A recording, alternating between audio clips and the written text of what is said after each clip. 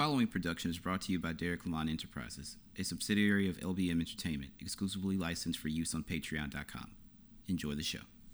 This week's episodes are sponsored by Unscripted Roasters, a black, veteran, and woman-owned coffee bean roasting company. For more information, please go to Instagram.com/unscriptedbarista. Hello, good afternoon, good morning. My name is Derek Lamont Jackson. Welcome to The Week in Gaming. Of course, you're getting early access to this on Patreon.com/The Derek Lamont Experience. To get to the early access, those episodes drop at 2 in the afternoon on Saturdays on the All or Nonsense Podcast Network, and on YouTube, the episodes drop on Monday mornings at 9 a.m. To get early access, of course, you do need to subscribe to Patreon.com/The Derek Lamont Experience. You will not only get The Week in Gaming, you will get early access to Grapple Rap, my wrestling show, and exclusive audio content for other things that I have going on, stuff that will not appear on the All Our Nonsense Podcast Network. But of course, again, this is The Week in Gaming. I'm going to start off with an article from TheVerge.com. This is very, very cool. I haven't done it yet. I plan on doing it probably after I get done recording and editing this. But a new Xbox update is available. Lets you pin quick resume games and remap the share button. The March Xbox dashboard update is here. I don't know what else it does, but it does, do this. Microsoft is rolling out a new Xbox dashboard update that includes quick resume improvements, Xbox share button remapping, and a new audio wizard, which is awesome. The March Xbox dashboard update now includes the ability to pin games to quick resume, so Xbox Series S and X owners can ensure up to 2 games will never drop out of the quick resume feature. That is awesome. Pin games will only disappear from quick resume if they're manually removed or there's an update to the game. Quick resume can support multiple games otherwise, and typically games only fall out of the ability to resume instantly when you've launched more than 10. This can vary depending on how big each game is. I am a major hockey fan, so I'm playing a lot of NHL 22 right now, so that's mainly the one that's quick resume. I need to finish a lot of other games, Guardians of the Galaxy and some other stuff, but I do love the quick resume feature. The article goes on to say Microsoft is also making it much easier to fully customize the share button on the Xbox Series S and X controllers. The Xbox share button has been limited to creating screenshots or game clips, and now you'll be able to map it to lots of Xbox features. Xbox features include, I don't know why I'm all tongue-tied. Excuse me. You'll now be able to map it to lots of Xbox features, including controlling the TV volume, accessing search, or switching on night mode. Microsoft has been testing this change over the past month, and the Xbox Elite Series 2 controller, Xbox Adaptive Controller, and some other devices also have some newly supported actions too. You can remap the share button within the Xbox Accessories app, and a new controller firmware update is also being released with this Xbox dashboard update. It includes performance improvements and fixes. Lastly, the dashboard now has the audio setup wizard for HDMI devices. This allows you to test that HDMI audio formats are working correctly with an AV setup. The new audio setup wizard is available on Xbox One and Xbox Series X and S consoles. I don't know. Maybe I haven't gotten the update yet. Because it hasn't asked me to update my controller, any of them. I guess I'll have to check after I get done, recording this and editing and things like that. But some cool features, I guess. I don't really need to remap the share button. I like it actually where it is, right there in the middle of the controller, to save screenshots and video clips and stuff like that. I post a lot of stuff on the All Our Nonsense Instagram page and stuff like that, or I'm going to start posting more. I apologize. But yeah, I think the share button's perfectly fine where it is. I don't see a need to remap it or anything like that. But if you want to, you now have the ability to, so I guess there's that. Next update comes from GameRant.com. Leaker provides update on Grand Theft Auto 6 development progress and release date. This should be good for you GTA fans. I just jumped back into GTA 5, the expanded and enhanced edition on my PlayStation 5. I'm going to talk a little bit about that in a bit. I hope you guys are enjoying it as well. Anyway, a Rockstar game leaker provides a potential update on Grand Theft Auto 6's development progress in the game's release window. Rockstar Games has been supporting Grand Theft Auto 5 for nearly a decade at this point, and it is in fact set to bring GTA 5 and its online multiplayer component, Grand Theft Auto Online, to new consoles come March 15th. Obviously, this has already happened. Rockstar Games fans have been growing impatient to learn about the next game in the iconic franchise, and so that's why there was quite a bit of excitement when it was finally confirmed that Grand Theft Auto 6 is in active development, which we knew. We knew that to a certain extent it was. We just didn't know how far along in development that they actually were, with one of the Houser brothers actually leaving the studio. I believe it was while we were in quarantine or maybe it would have been about April last year or something like that. I do remember it was around the spring. But yeah, all the leaks about maps and stuff like that, it's like, don't believe anything until you actually see it. There was the Red Dead 2 map leak, and I think that it was pretty close to the final map in game, but I don't remember exactly. Rockstar is airtight about that stuff now. Keep that in mind. They're a lot bigger than when they put out GTA 3 and Vice City and San Andreas and stuff like that. And each time they made more money and got more successful, security and things like that around their games and development got much tighter. So keep that in mind. Rockstar Games didn't reveal much about Grand Theft Auto 6 beyond the fact that it was in development, but previous leaks have potentially helped fill in the gaps. Reliable leakers have made all kinds of claims about the game, saying that Grand Theft Auto 6 will be set in Vice City and will likely have two protagonists, one female, one male. Others have commented on Rockstar's plans for the Grand Theft Auto 6 online mode, saying that it will have an evolving map akin to what we've seen in Fortnite. I guess that's interesting. I don't really know if it's necessary, but it's interesting, I guess. The latest rumors surrounding the game have to do with its development progress and roughly when fans will actually get to play it. Leaker Chris Klippel, who has accurately leaked Rockstar Games news in the past, believes that there's a chance Grand Theft Auto 6 could have its proper reveal by the end of the year as the game's development is progressing well. However, that doesn't mean fans should expect to play the game anytime soon. Yes, grain of salt. End of the year, holiday season, you know what that means, the Game Awards. So, it could appear on Jeff Keighley's stage. I don't know. It'd be very, very interesting. Kipple believes that Grand Theft Auto 6 release date won't be until sometime at the end of 2024, even with the game supposedly progressing well behind the scenes. So, while it may still be sometime before Grand Theft Auto fans get to play the next game in the beloved franchise, at least there is some light at the end of the tunnel, and they have a general idea of when they may expect to hear more about it. Of course, it's always possible that various Grand Theft Auto 6 leaks and rumors could be false, even ones stemming from reliable sources. Like with any video game leak rumor, it's best the fans take the information about GTA 6 with a massive grain of salt until Rockstar Games itself decides to divulge more information.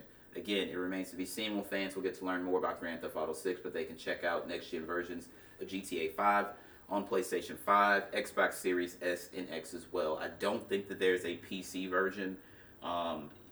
I would imagine no, because if you're playing on PC and you have a really, really high-grade kit, and you can pretty much max it out either way, so you should have had some of this stuff already. As a matter of fact, I've seen some really good versions of it running on PC already, so I'm pretty sure they're already up to bat with that. Yeah, I don't know. I wish that the game was here by now. Grand Theft Auto 5 came out in 2013. It'll be 10 years next year. That's insane. I know that obviously they had to work on Red Dead 2, which came out 5 years after. Yeah, it didn't come out till the fall of 2018. So it was 5 years before they launched their next big IP, or not launched their next big IP, but rolled out the next game in another big IP, which would be Red Dead Redemption. But the thing I've said, I'll keep saying this, and I'll say this to my dying day. You guys keep talking about, oh, we want GTA 5, GTA 6, we want GTA 6. If you keep playing GTA Online, that just gives them no reason to give you the next game in the series. Now, cool thing is, we know that it's coming now, but it's 2022, guys. Keep in mind, again, it'll be 10 years next year since the game launched.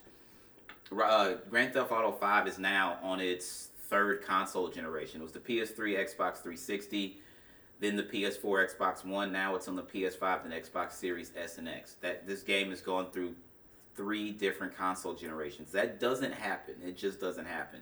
So I don't know. I don't know if you guys are going to slow down on playing GTA 5. It's your prerogative, whatever. But at the same time, you just don't complain about the fact that we're not getting GTA 6 because you keep pumping money into... They're not going to stop. If you keep pumping money into the game, they're not going to stop iterating on it. That's the main point here. So, I don't know. Speaking of games that...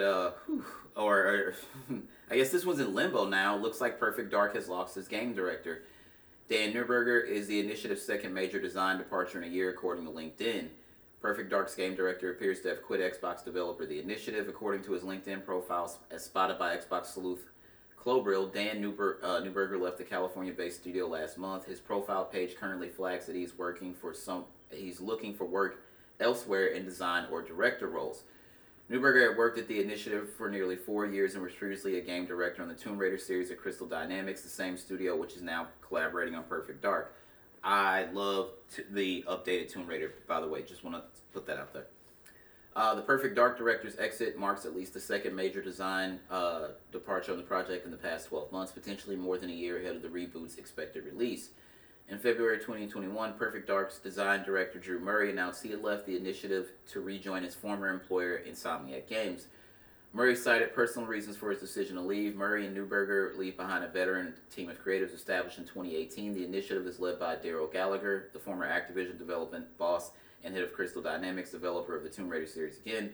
Since Perfect Dark's announcement in December 2020, the biggest news regarding the reboot has been that Marvel's Avengers and Tomb Raider developer Crystal Dynamics has been hired to help develop the project. In a statement last year, the initiative said, Perfect Dark update, we are partnering with Crystal Dynamics, the world-class team behind the character-driven games such as Tomb Raider, to bring this first-person spot thriller to a new generation. The teams couldn't pass up a chance to work together. We're still early in development, but incredibly excited to use this unique opportunity to deliver on the vision for Perfect Dark. It was recently claimed that Perfect Dark gameplay could finally be shown at Microsoft E3 2022 showcase in June. I'm going to be completely honest with you. I don't see that happening at this point, and there's a lot more going on with this game. This also comes from VideoGamesChronicle.com. Number one, the initiative when Microsoft set out to start that studio was billed as not a AAA studio, but a quadruple A studio. So this doesn't exactly bode well. Let me just put that out there. So the Video Game Chronicles actually has another article concerning this situation.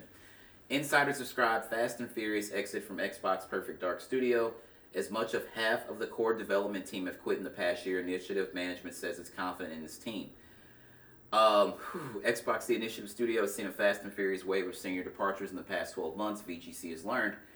As much as half of the core development team known to be working on the upcoming Perfect Dark reboot quit the company during the last year, or around 36 people, analysis of employee LinkedIn profiles have revealed.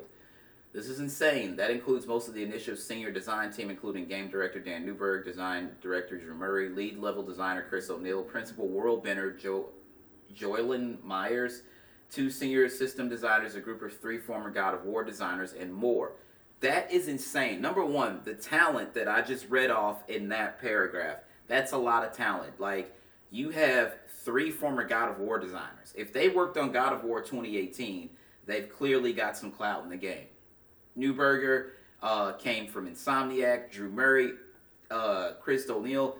These are very, very talented people within the gaming world, and this is insane. The turnover of top talent doesn't end the design. Perfect Dark's 2 most senior writers also recently quit. Analysis shows, along with the project's technical director, tech art director, lead gameplay engineer, lead animator, QA lead, and more. According to LinkedIn, the initiative is now less than 50 people when duplicates, former employees, and erroneous listings are removed, and currently has just 3 roles advertised on its website.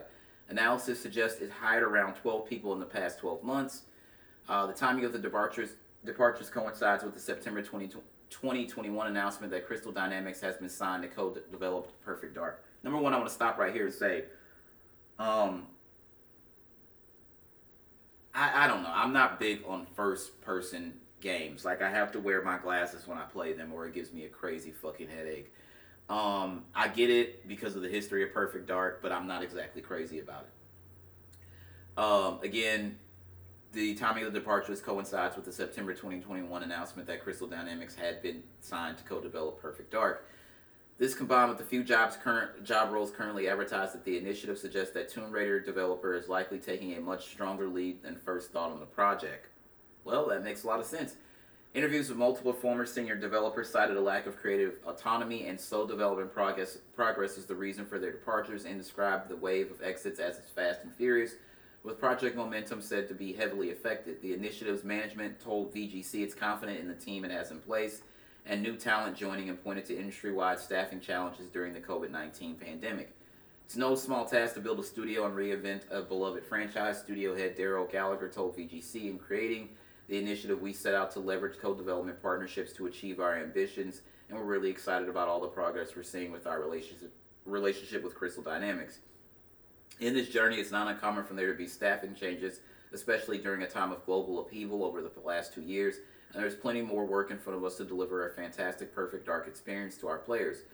We wish all of our former colleagues the very best, and I'm confident in the team we have in place, the new talent joining, and we can't wait to share more with the fans. In the game industry, competition for experienced talent is at an all-time high following a pandemic-fueled gaming boom, and unhappy initiative staff would likely have had plenty of alternative employment opportunities at the large number of neighboring AAA studios in California. If you're in California, Silicon Valley, or even San Francisco, you could throw a rock and hit a gaming studio. That's how fucking close they are. And even if you're in Austin, Texas, there's quite a few studios there, EA and some other places. So it's not like they're going to be hurting for jobs. This one's very, very strange. Article goes on to say, across the industry, many studios are currently facing a talent crisis, with the sheer level of expansion and investment in the sector making it challenging for even the biggest studios to retain and attract senior staff. The former initiative developers VGC spoke to attribute the wave of departures to frustration among senior talent over the direction of the project set down by Gallagher and the game director Daniel Newberger, who himself left the company last month. Although the initiative's website claims the company promotes a collaborative, creative environment, former employees describe the studio's development hierarchy as very top-down, with Gallagher and Newberger keeping a strong grasp on creative decisions. According to former employees, many senior team members were frustrated by this perceived lack of autonomy and didn't feel heard on key issues such as development priorities, project planning, and team staffing. Gallagher and Newberger, who were previously studio head and game director at Crystal Dynamics, wanted to make games the way they had always, with top-down direction, the sources said, while many initiative employees were expecting a more bottom-up approach. As a result, it's claimed that development has progressed painfully slowly and a solid company culture never formed. All former employees VGC spoke to said they were surprised at how lenient Microsoft had been over the lack of progress. Well, Microsoft has a ton of other studios now. Along with the Bethesda acquisition alone, that gave them a lot more talent. Now, it's, I think, June of next year before the Activision Blizzard deal closes, but if that deal closes, then they're going to have a lot of talent. The initiative was supposed to be, I don't know, their Naughty Dog, we'll say, right? And now they're not looking that way. One person said, making games is hard enough, let alone when you feel like you can't get through to the people making the decisions that affect everyone. The culture issue was partly behind the decision to bring on board Crystal Dynamics. It's claimed, with Gallagher and Newberger allegedly hoping that production would move more smoothly with the introduction of a second team familiar with their methods. I cannot talk today, guys. I'm so sorry. Crystal Dynamics' introduction is also now likely to plug the gaps left by the initiative staff turnover, VGC was told. VGC sources agree that they would be surprised if Crystal Dynamics' introduction, combined with the significant departures of core staff, hadn't triggered an effective soft reboot of the Perfect Dark, and that it was still likely years away from release. Again, there's no way we're seeing this game at E3 this year. It's understood that Xbox leadership teams are prepared to be patient with their new first-party teams, which includes those currently working on Playground's Fable and Rare's Everwild, as they prioritize assembling groups capable of regularly producing the kind of critically acclaimed prestige projects that come from PlayStation studios like Naughty Dog and Insomniac. Wow. The amount of talent gone. Oh my God. There's so much. I'm not going to read it off. What I'll do is post the link to this article, and if you scroll all the way down, you're going to see all the talent that's departed. It's insane. Wow. 1, 2, 3, 4. Actually, I'm sorry. 1, 2, 3, 4, 5, 6, 7, 8, 9, 10, 11, 12, 13, 14, 15, 16, 17, 18, 19, 20, 21, 22, 23, 24, 25, 26, 27, 28, 29, 30, 31, 32, 33, 34, 35, 36 people have left this studio. This is insane. This is absolutely insane. Excuse me, I had to take a drink of water there. You may see a cinematic trailer at E3. There's no way you're going to see gameplay. Obviously, we're further away from this game being released. This is insane. I cannot believe. But again, everybody's like, well, Microsoft is being lenient. They're great to work with. That's because they're not relying on Perfect Dark to kick the doors down, because they have, I think they'd acquired like 13 studios, and then the Bethesda acquisition, and then obviously, like I said, it's going to take till it'll be June of next year before the Activision Blizzard deal closes. Hopefully, it'd be interesting to see if it closes before E3, and then they'll have some part of their E3 situation. I don't know. This is insane, though. This is absolutely insane. Boy, I don't know. This is really, really shitty. I really like some things that Microsoft does. I was hoping the initiative was going to be one of those, I guess Microsoft's answer to Naughty Dog or Insomniac or something like that, or Sucker Punch at this point. Sony's got some real heavy hitters over there, and the proof is the games that they've put out. Even Guerrilla, and people talk about the Metacritic score for Horizon Forbidden West. Like, don't fall into that bullshit. They talk about the Metacritic score for Gran Turismo 7. Don't fall into that bullshit. Sony still puts out great fucking games. Microsoft has the ability to put out great games, but the good thing I guess that you can say about this is with the acquisition and the fact that Bethesda and ZeniMax have many studios under their umbrella, which are now Microsoft studios as well. They will have content to come out. Starfield's going to be the big one for the end of the year, but they're going to have content, so it's not like they're just sitting around waiting on games. They will have stuff that'll come out exclusive to their ecosystem. But a lot of people were planning on seeing this game. I was in a Twitter space listening to people talk about this when this news broke. A lot of people said this is the problem with Microsoft wanting to acquire studios instead of building studios from the bottom up. They're saying that when they tried, you get a result of this. Now, this is nobody's fault. Well, I guess it's somebody's fault. Let me not say that. I guess it's somebody's fault to a certain extent. But, again, they're in the position where they can take pause and they can play the waiting game because they have acquired so much talent to round out their roster. There's some very talented people on the list though that I just that article I just read, and they're gonna find their way somewhere. Not sure exactly where, but some people went back to Insomniac, I think it was, or I believe it was Insomniac. So we know that Spider-Man 2 is coming. We know that Wolverine is coming. So, I don't know. And a lot of people are like, well, there's nothing exactly for the PlayStation 5 because everything can be played on the PS4. Well, Spider-Man 2 and Wolverine are going to be PS5 exclusive. Those will not be on the PS4. God of War will be available on the PS4. But Spider-Man and Wolverine will be PS5 exclusives. So, I don't know. We'll see. Next two stories are about Grand Theft Auto 5. And I'm just going to go ahead and jump right into them. These come... The first one comes from IGN.com. Grand Theft Auto 5 loads over twice as fast on PS5 than PS4. Well, that's expected because of the SSD. One of the key features of new gen consoles like PlayStation 5 and Xbox Series X is the faster loading times, and this key benefit is coming to Grand Theft Auto 5 and is released on the newest systems. According to tests we ran here at IGN, Grand Theft Auto 5 loads lightning fast on the PlayStation 5, especially compared to the PlayStation 4 version. Replay missions take around 5 seconds to load, nearly 75% faster than on the PS4.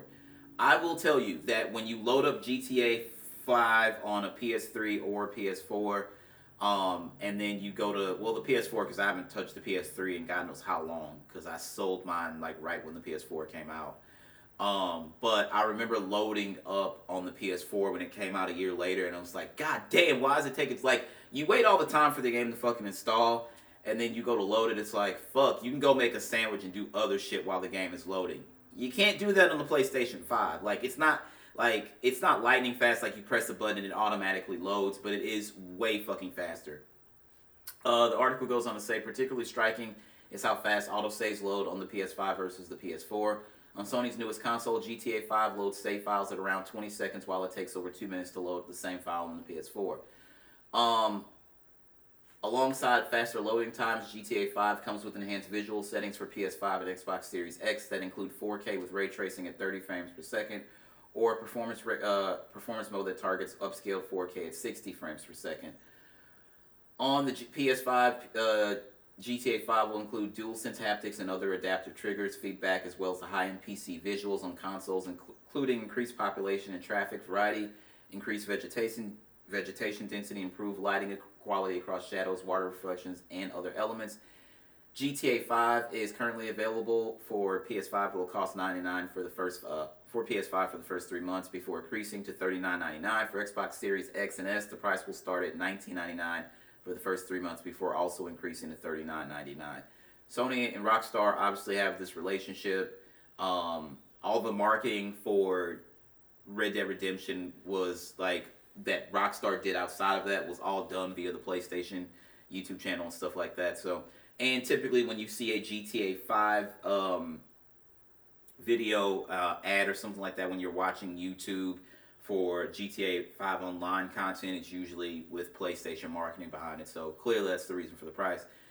Grand Theft Auto 5 is one of the most popular games of the generation. Will be hitting the stores again almost after 10 years. But don't worry, Rockstar did officially confirm it's working on Grand Theft Auto 6. Though don't expect any more details on that for a while, which obviously we've talked about in this episode already. Now, as far as loading on the new gen consoles, let's see. WCCF Tech says GTA 5 runs notably better on the PS5 than the Xbox Series X. Performance rough on the Series S. And I told you guys, like, here's the thing. I have a Series S, I have a Series X. My kid is playing the Series S, truthfully, because she doesn't care about visuals and stuff like that. She just wants to play Fortnite with her cousins and her friends, play The Sims, and stuff like that. So she's not looking for that. I don't know. I'm playing on my PS5 because it just... With me, Rockstar games I've always played since since GTA 3, Vice City, all those games I played on my PlayStation 2. So it's just this thing where I play them on PlayStation console. Now, I'm not going to sit here and say I don't have Rockstar games on my Xbox consoles. I had GTA 4 on the PlayStation 3, and then I forget what happened to it. I think I may have lost the game or something. I don't fucking know. And then I saw it for sale on the Xbox 360 store, or actually on the Xbox store, Microsoft store, whatever it is. Actually, when I had my Xbox One, I was like, oh, cool. So I bought it there. I have Red Dead Redemption on my PS4. I also have it on my Xbox One X. So, like, I do play games, Rockstar games on the Xbox as well, but more notably, I'm going to play them on the PlayStation. It's just a preference thing. It just feels right. I play Madden, 2K, sports games on my Xbox, stuff like that. Multiplats, sometimes on the Xbox. Most PlayStation first-party stuff, and just games I'm used to playing on a PlayStation console. All right? So, anyway, Grand Theft Auto 5 is officially available on current next-gen consoles now, and while these new versions of the game deliver impressive visual fidelity as good or better than Ultra PC settings, how do they perform? The folks at YouTube channel L Analyst The Bits have taken all the new versions of GTA 5 for a spin, and the results aren't what they should be, particularly if you're playing on an Xbox Series X or S. I will post a link to their video. The PS5 and Xbox Series X and Series X offer identical visual modes. Fidelity gives you the native 4K ray tracing and 30 frames per second. Performance offers native 1440p at 60 frames per second, and ray tracing performance offers dynamic 1440p ray tracing and 60 frames per second. Based on the analysis above, it seems PS5 holds pretty much rock solid in all modes with only small 1 or 2 frame dips in performance mode when things get crazy. Meanwhile, the Xbox Series X really seems to struggle in ray tracing performance mode, dropping all the way down to the 30 to 40 frames per second range, and performance mode dips to the low 50s. Things are even worse than the Xbox Series S, which offers only 2 modes, fidelity 1440 at 30 frames per second, and performance 1080 at 60 frames per second. Fidelity mode does not consistently hold 30 frames, dropping into the mid-20s, and performance seems to hover pretty consistently in the 40 frames per second range once things heat up. So yeah, not exactly ideal for a nearly decade-old game. I told you this wasn't going to work out that great. I just want to say that. No, it doesn't matter which console, in my opinion. And Rockstar stop putting money into GTA Online, because we'd have GTA 6 by now if, like, just saying. Well, maybe we wouldn't, but we'd be a lot closer, I think. In addition to better performance, the PS5 also offers other benefits, including DualSense support and what appears to be significantly better load times. For now, it definitely seems to be the platform of choice. Again, GTA 5 is available now on PC, Xbox One, Xbox Series X and S, PS4, and PS5. You can get information on transferring your save to new versions of the game, which isn't necessarily a simple process you might think. Right here, there's a link to that, and I'll post that in the episode details. One of the last big stories I'll get into before I go into the Hogwarts Legacy stuff. Halo series premiere contact review. This comes from IGN.com. This is a spoiler-free advanced review of the first episode of Halo, which premieres on Paramount Plus on Thursday, March 24th. So that's coming up next week. And if you're listening to this on the All Our Nonsense Podcast Network or YouTube, that will be later this week. Halo is far from the only video game adaptation to linger in development hell for years, but it may just be the most high-profile one. If you remember, they talked about a Halo series. I think it was E3 2013. Yeah, because it was the whole Xbox One TV debacle. Both Peter Jackson and Neil Blomkamp were attached to direct back when the project was still a feature film, and even now the series counts Steven Spielberg as one of its executive producers. The series has been a long time coming, but the good news is that it doesn't disappoint. Just don't come in expecting a one-to-one adaptation of the games. Paramount's Halo series marks an interesting departure for the franchise. Up until now, all the Halo media, the games, novels, comics, previous live-action web series has taken place within the same community. Halo has always taken the Star Wars approach of emphasizing a unified cross-media shared universe. However, this live-action series breaks tradition by establishing its own continuity separate from that of the games and their various tie-ins. Even after one episode, it's clear that that approach was the right call. Again, sorry for my mishaps. I don't know what it is today.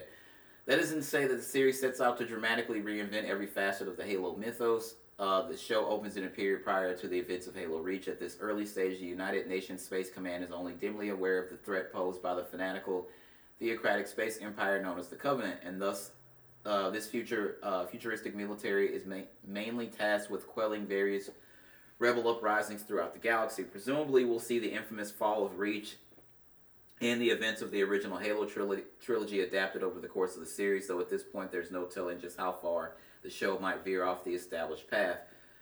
Most of the characters in the premiere will be immediately familiar to fans of the games. Pablo Schreiber, The Wire, stars as the iconic Spartan warrior John 117, aka Master Chief, and he's flanked by Bakeem Woodbine's Soren 066 and Kate Kennedy's Kai 125.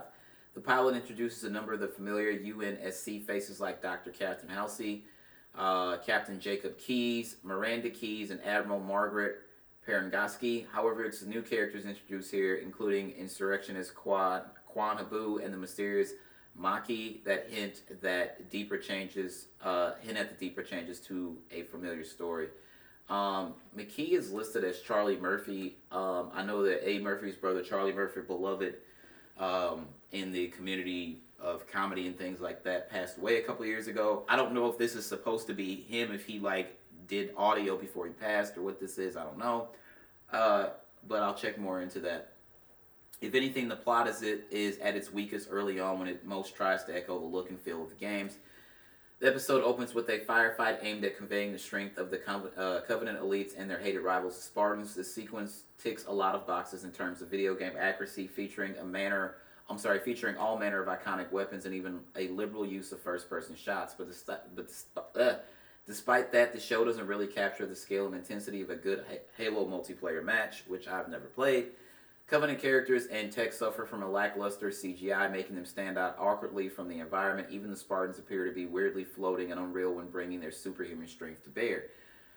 All this raises some major concerns about how the series will cope as the action scenes grow larger and more dramatic in scope. Judging from the icy fan reaction to the show's redesigned Cortana, the special effects may be a persistent thorn in its side for the foreseeable future. Again, I never really was into Halo. I kind of tapped into it a little bit at the end of the Xbox One generation. I played a little bit of Halo Infinite. It was cool. It just wasn't anything that kept my attention. I actually I want to say a few days ago, just removed it from my Series X hard drive. So, I don't know. But I do know a lot of people had issues with the way Cortana looked. The verdict, per IGN, given how integral the massive battles between humanity and the Covenant are to the appeal of the Halo franchise, the lackluster action in the Halo premiere is cause for concern. However, the series gets enough else right in its first outing to make up for that shortcoming. As much as the premiere focuses on capturing the iconic weapons and technology from the games, it also shows a willingness to move its story in dramatically different directions. This is hardly a one-to-one adaptation of the games, and that's really the show's biggest selling point right now. So you can go to IGN and read that article if you like. I'm going to watch the show because it can't be ruined for me because, again, I have only barely dipped my toes into the Halo gaming universe, so nothing can be really, really ruined for me. It's nothing that's gonna disappoint me, and I'm completely fine with that. My last story for the week, obviously there was the state of play on Thursday for Hogwarts Legacy. I was actually planning on recording the episode after that state of play ended. However, I ended up going to the Blues game. Unfortunately, my Blues fell in the shootout, 3-2 to the Pittsburgh Penguins. It was cool to be able to be there at Enterprise Center and obviously root for my Blues, but see guys like Sidney Crosby, Evgeny Malkin, and stuff like that. Again, like I said, I'm a big hockey fan. I followed Sid and Gino's whole career, so it was cool to be able to see them in person. And the seats were absolutely incredible. Shout out to my boy Ant for that. Had a great fucking time. So the Hogwarts Legacy state of play. The game looks good. I'm gonna say that, number one. I think it's kind of weird that you start off as a 5th year. I don't know, like imagine going back to Harry Potter and he comes in as a 5th year, where Draco, Ron, Hermione, Neville, all of them have been there for 4 years together already. Think about that. If Harry Potter came in as a 5th year, Ron and Hermione, they don't have a relationship because they didn't get along at the beginning. Harry's the only reason that they're even friends, and then they end up together and married. And it's really interesting. J.K. Rowling came out and said this week that Hermione should have ended up with Harry. Well, it's like, sis, you wrote the book, so if you wanted that to happen, you could have done that clearly. But the game looks good. It looks really cool. We got to see the common rooms of all of the houses. The Gryffindor common room looks really cool. The Slytherin common room looks really fucking cool. When I play the game, I'm definitely hoping that I get chosen in the Gryffindor because, well, it's fucking Gryffindor. Why the fuck not? Like, I don't know. I have the Elder Wand. I literally have a 1-to-1 replica of the Elder Wand. It is fucking sick. It seems like there's a focus on herbology and stuff like that, which I thought was pretty cool. Flying around Hogwarts and surrounding areas on a broom, it looks really, really good. There's the house elves. Dobby's obviously not in the game. This takes place, I think, 100 years before Harry and his friends and stuff like that. So, but there is a house elf that I don't think it accompanies you the whole time, but it's there. You get to go in the Forbidden Forest. You get to go to Hogsmeade and stuff like that. I think it's really cool. The Black Lake is there. The Scottish Highlands are there. This is really, really interesting. I am 100% in on this game. I'm 100% in on this game. You get to define your combat style and stuff like that. Your studies at Hogwarts will help you overcome the mysteries and dangers that lurk beyond and even within the walls of the castle. As you learn from your professors and classmates, you'll gain new spells and abilities to use in combat and puzzles throughout Hogwarts Legacy. So this is really fucking cool. You get to do battle with your wand. You can use forbidden spells. You get to use Avada Kedavra. Everybody was like, I don't know if they're gonna let us do that, but it seems that they absolutely are. And everybody like watching this, I'm watching on one screen I have the video playing, and the other screen I have TweetDeck, and I'm watching tweets come in live, and everybody's like, what? We get to use forbidden spells? And for me, I was like, holy shit, they're really going there. It is a single-player action RPG. The presentation showed off the room requirement, taming magical beasts, customizable gear you can loot and earn throughout the world. There will be NPC companions on your adventure, but it is an open-world action RPG single-player, so it's not something that you'll be playing with other friends and stuff like that. I don't think there's going to be a multiplayer component.